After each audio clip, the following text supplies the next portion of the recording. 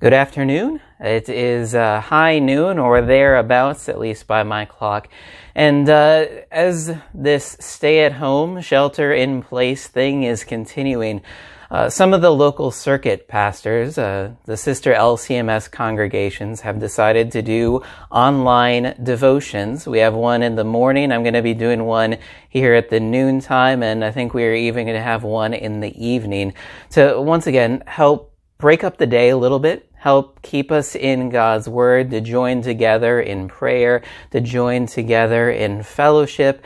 You can view these videos on our Facebook page. We're also going to post them on the Circuit Facebook page. We just started a new page for the Circuit, so we can put all of those resources, both worship services and devotions, so that everybody can kind of benefit from them that way.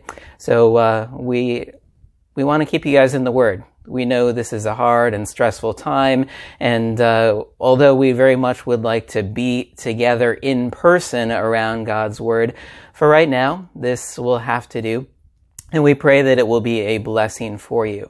What we're going to be doing here is the noontime prayer service. I'm just going to grab a couple resources. If you, by any chance, happen to have a Lutheran service book, your own hymnal, you can grab that. Otherwise, I'm going to link another resource. CPH has made this available. It's a little PDF, and so you can print this off at home, and it has these little short daily prayer services. There's the morning daily prayer service, and then we will be doing the noontime daily prayer service. Otherwise, if you have your hymnal, it is found on page 296. We have the service outline there, and then added to it, we are going to be doing the readings for the day. Pastor Eric Brown in the morning is going to be reading with you the Gospel reading, the New Testament reading. I will be doing the Psalm and Old Testament reading. So I will start things off here. This is the noontime prayer service. We begin in the name of the Father, and of the Son, and of the Holy Spirit. Amen. Listen to my prayer, O God. Do not ignore my plea. Hear me and answer me every morning and noon and evening. I cry out in distress, and He hears my voice. Cast your cares on the Lord, and He will sustain you. He will never let the righteous fall. Glory be to the Father, and to the Son, and to the Holy Spirit, as it was in the beginning, is now, and will be forever. Amen. All right. The psalm for today is Psalm 3, and I will read it and then have a few comments. O Lord, how many are my foes? Many are rising against me. Many are saying of my soul, there is no salvation for him in God. But you, O Lord, are a shield about me, my glory and the lifter of my head. I cried out to the Lord, and he answered me from his holy hill. I lay down and slept. I awoke again, for the Lord sustained me. I will not be afraid of many thousands of people who have set themselves against me all around. Arise, O Lord, save me, O my God. For you strike all my enemies on the cheek, you break the teeth of the wicked. Salvation belongs to the Lord. Your blessing be on your people. As you hear that psalm, it's always nice to kind of think about the Psalms and to read them in context, just like you read any other part of the Bible. Now, we don't normally think of the Psalms that way. We kind of think of them as individual hymns or individual prayers. But if you think about our own hymnal, those of you that have them at home or have ever used them, you know, even our hymns have an order to them. They have a pattern. And so you can find in one section hymns of praise, hymns of trust, hymns about Lent and Advent and Christmas and so forth.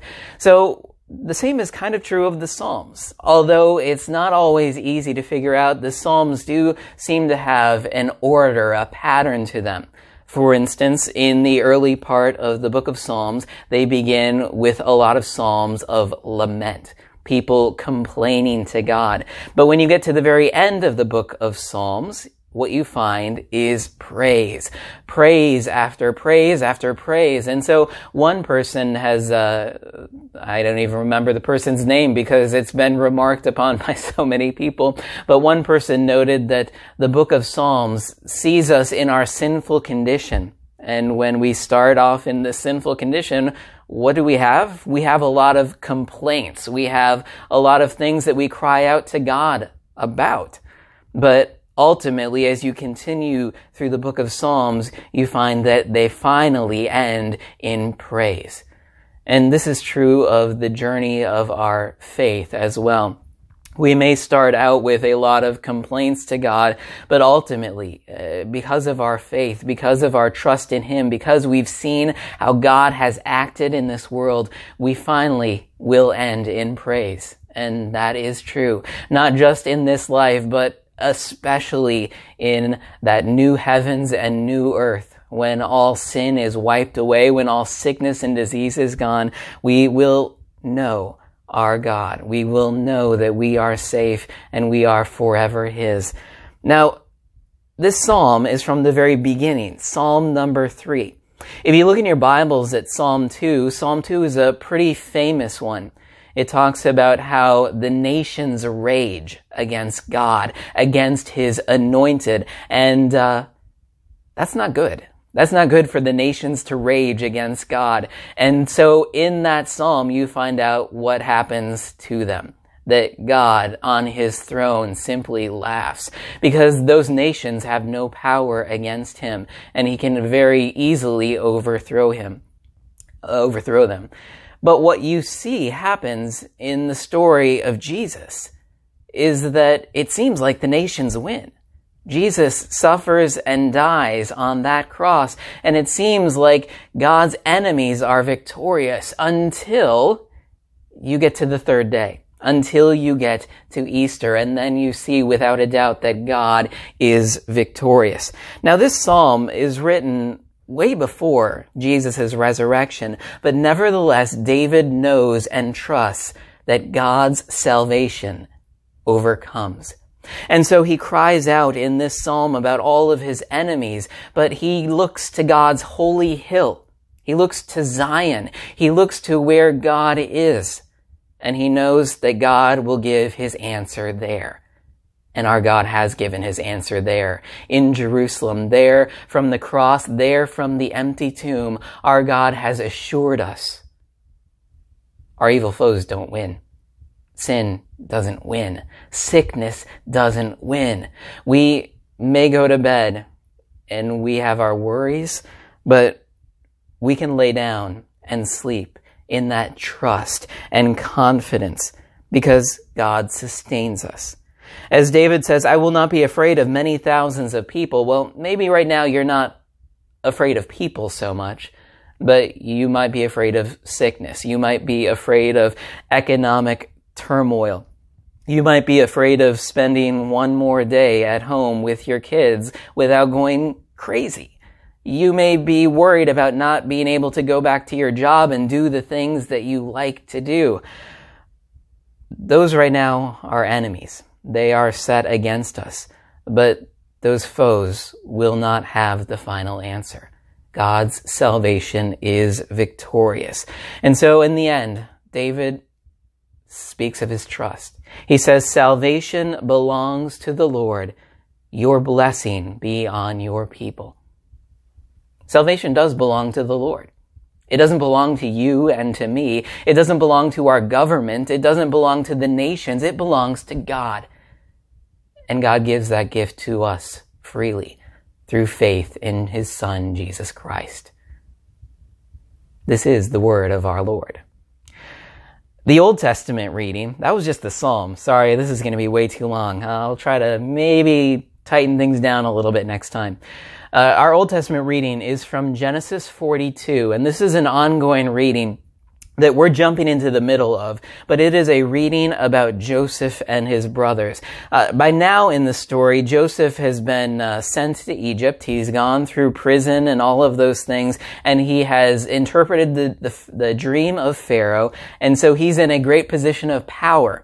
The famine has come, though. The feast, that's been here. The famine has come. And now Joseph's family, who was living in Canaan, they have come to Egypt because they know that Egypt has all of these storehouses full of food.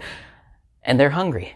They need more toilet paper. They need more supplies. They've come to Egypt to beg. And where can they get that food from? Well, Joseph. Joseph is the one who's set in charge of all of this. And so unbeknownst to them, they've come now to their brother Joseph. Genesis 42. When Jacob learned that there was grain for sale in Egypt, he said to his sons, "Why do you look at one another?" And he said, "Behold, I have heard that there is grain for sale in Egypt. Go down and buy grain for us there, that we may live and not die." So 10 of Joseph's brothers went down to buy grain in Egypt. But Jacob did not send Benjamin, Joseph's brother, with his brothers, for he feared that harm might happen to him. Thus the sons of Israel came to buy among the others who came, for the famine was in the land of Canaan. Now Joseph was governor over the land. He was one who sold to all the people of the land. And Joseph's brothers came and bowed themselves before him with their faces to the ground. Joseph saw his brothers and recognized them, but he treated them like strangers and spoke roughly to them. "Where do you come from?" he said. They said, "From the land of Canaan, to buy food." And Joseph recognized his brothers, but they did not recognize him.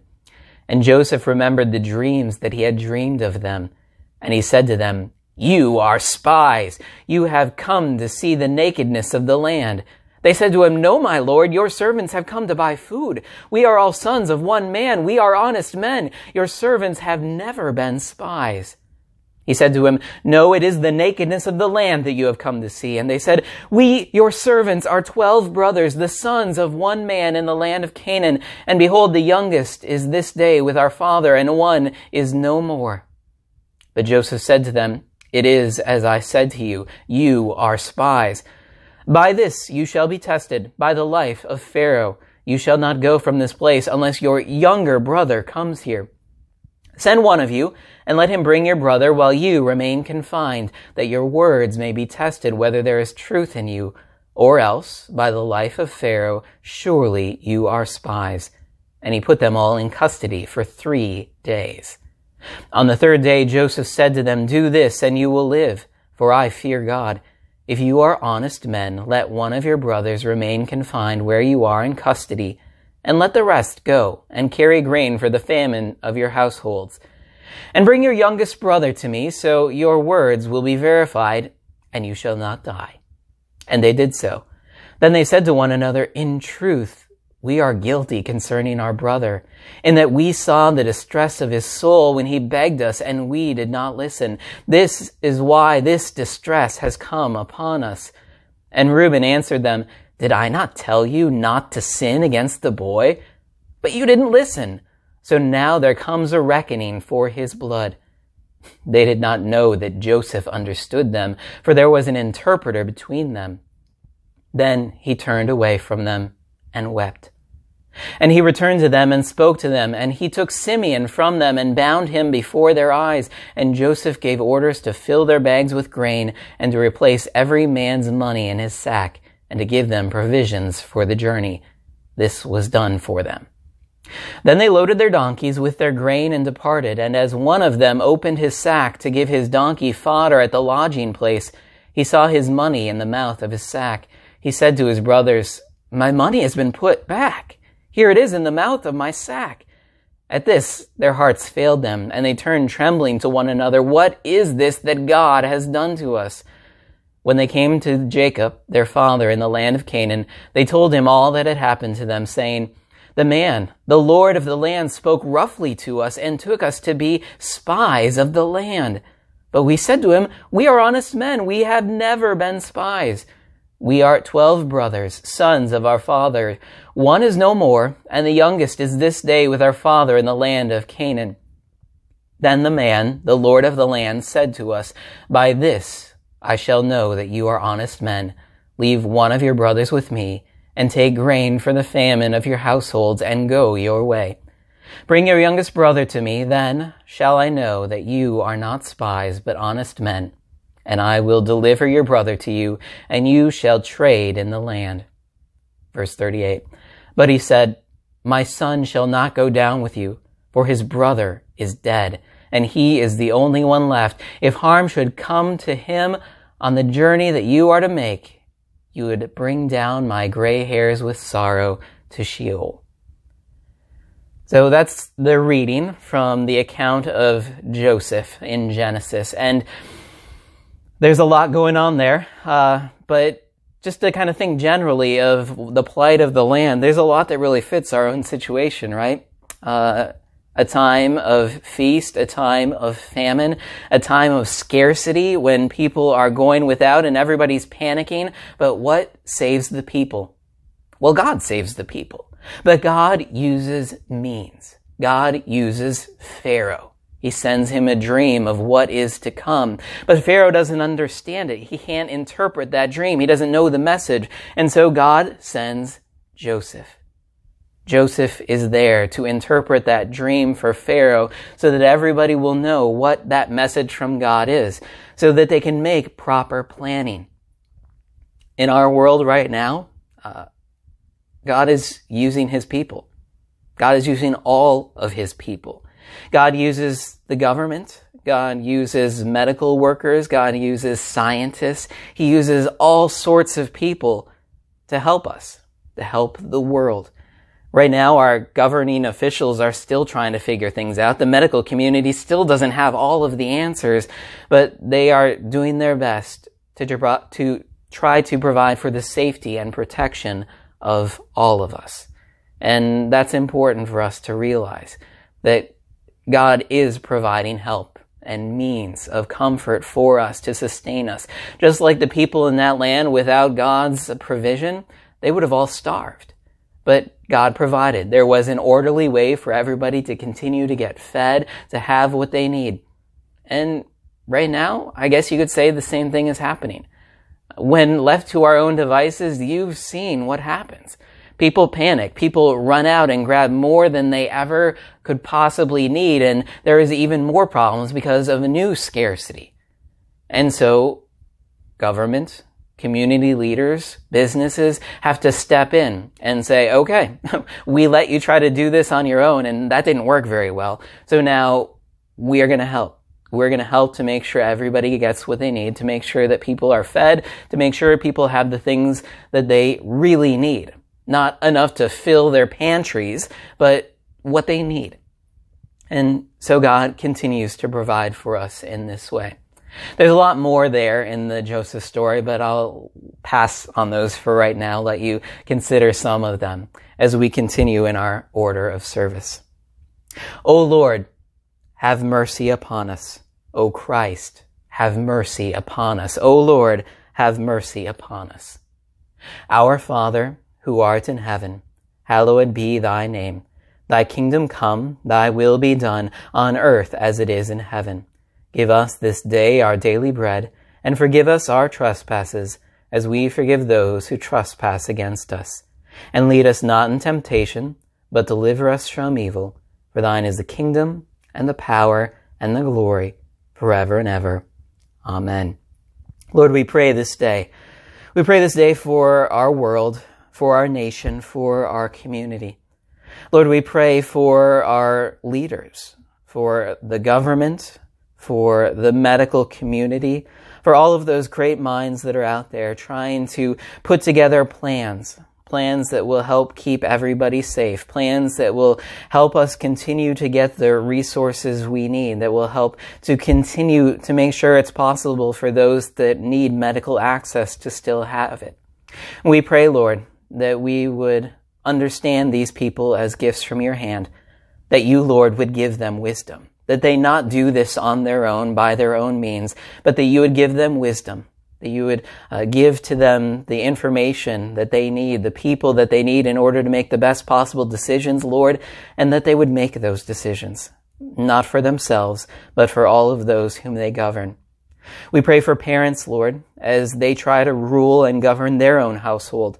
We ask that you would give them patience, that you would give them compassion and mercy and grace in full abundance as they try to govern their households, as they try to keep things in order, to try to keep the calm and peace of their household, to make sure that things are still happening that need to happen, to make sure that there are no major problems, that everybody's provided for. Help us as the church, in this distant way even, to be able to reach out into those homes, to be able to bring your word, to be able to bring peace and comfort and hope, to be able to fix all of our attention and focus on the salvation that you give, to know, Lord, that you are with us in all of us, in all of this. We pray, Lord, that you would continue to bring swift answers. We ask, Lord, that you would bring healing for our land, that the testing would happen that needs to happen, that we would be able to come up with a solution to this, whether it's in the form of medicine or vaccine or what have you. Lord, we know some of the forecasts predict that this is a long time away, but you, Lord, make the miraculous happen. And we ask, Lord, for relief from this in our land.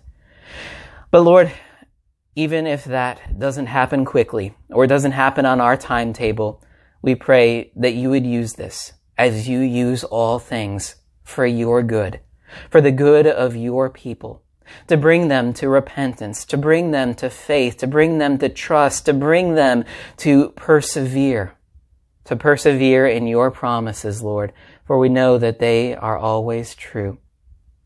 Blessed Jesus, at this hour you hung upon the cross, stretching out your loving arms to embrace the world in your death. Grant that all the people of the earth may look to you and see their salvation. For your mercy's sake we pray. Amen. Let us bless the Lord. Thanks be to God. This concludes the noontime prayer service. I hope that it's been a blessing to you. If you have any more comments or things that you want to say, if there are any needs that you have or know that other people have, you can reach out to me. We have people who have said that they are willing to provide help as long as they know who those people that need help, whether that's bringing groceries or supplies or some other thing. So just let us know. We are here in this together as the body of Christ.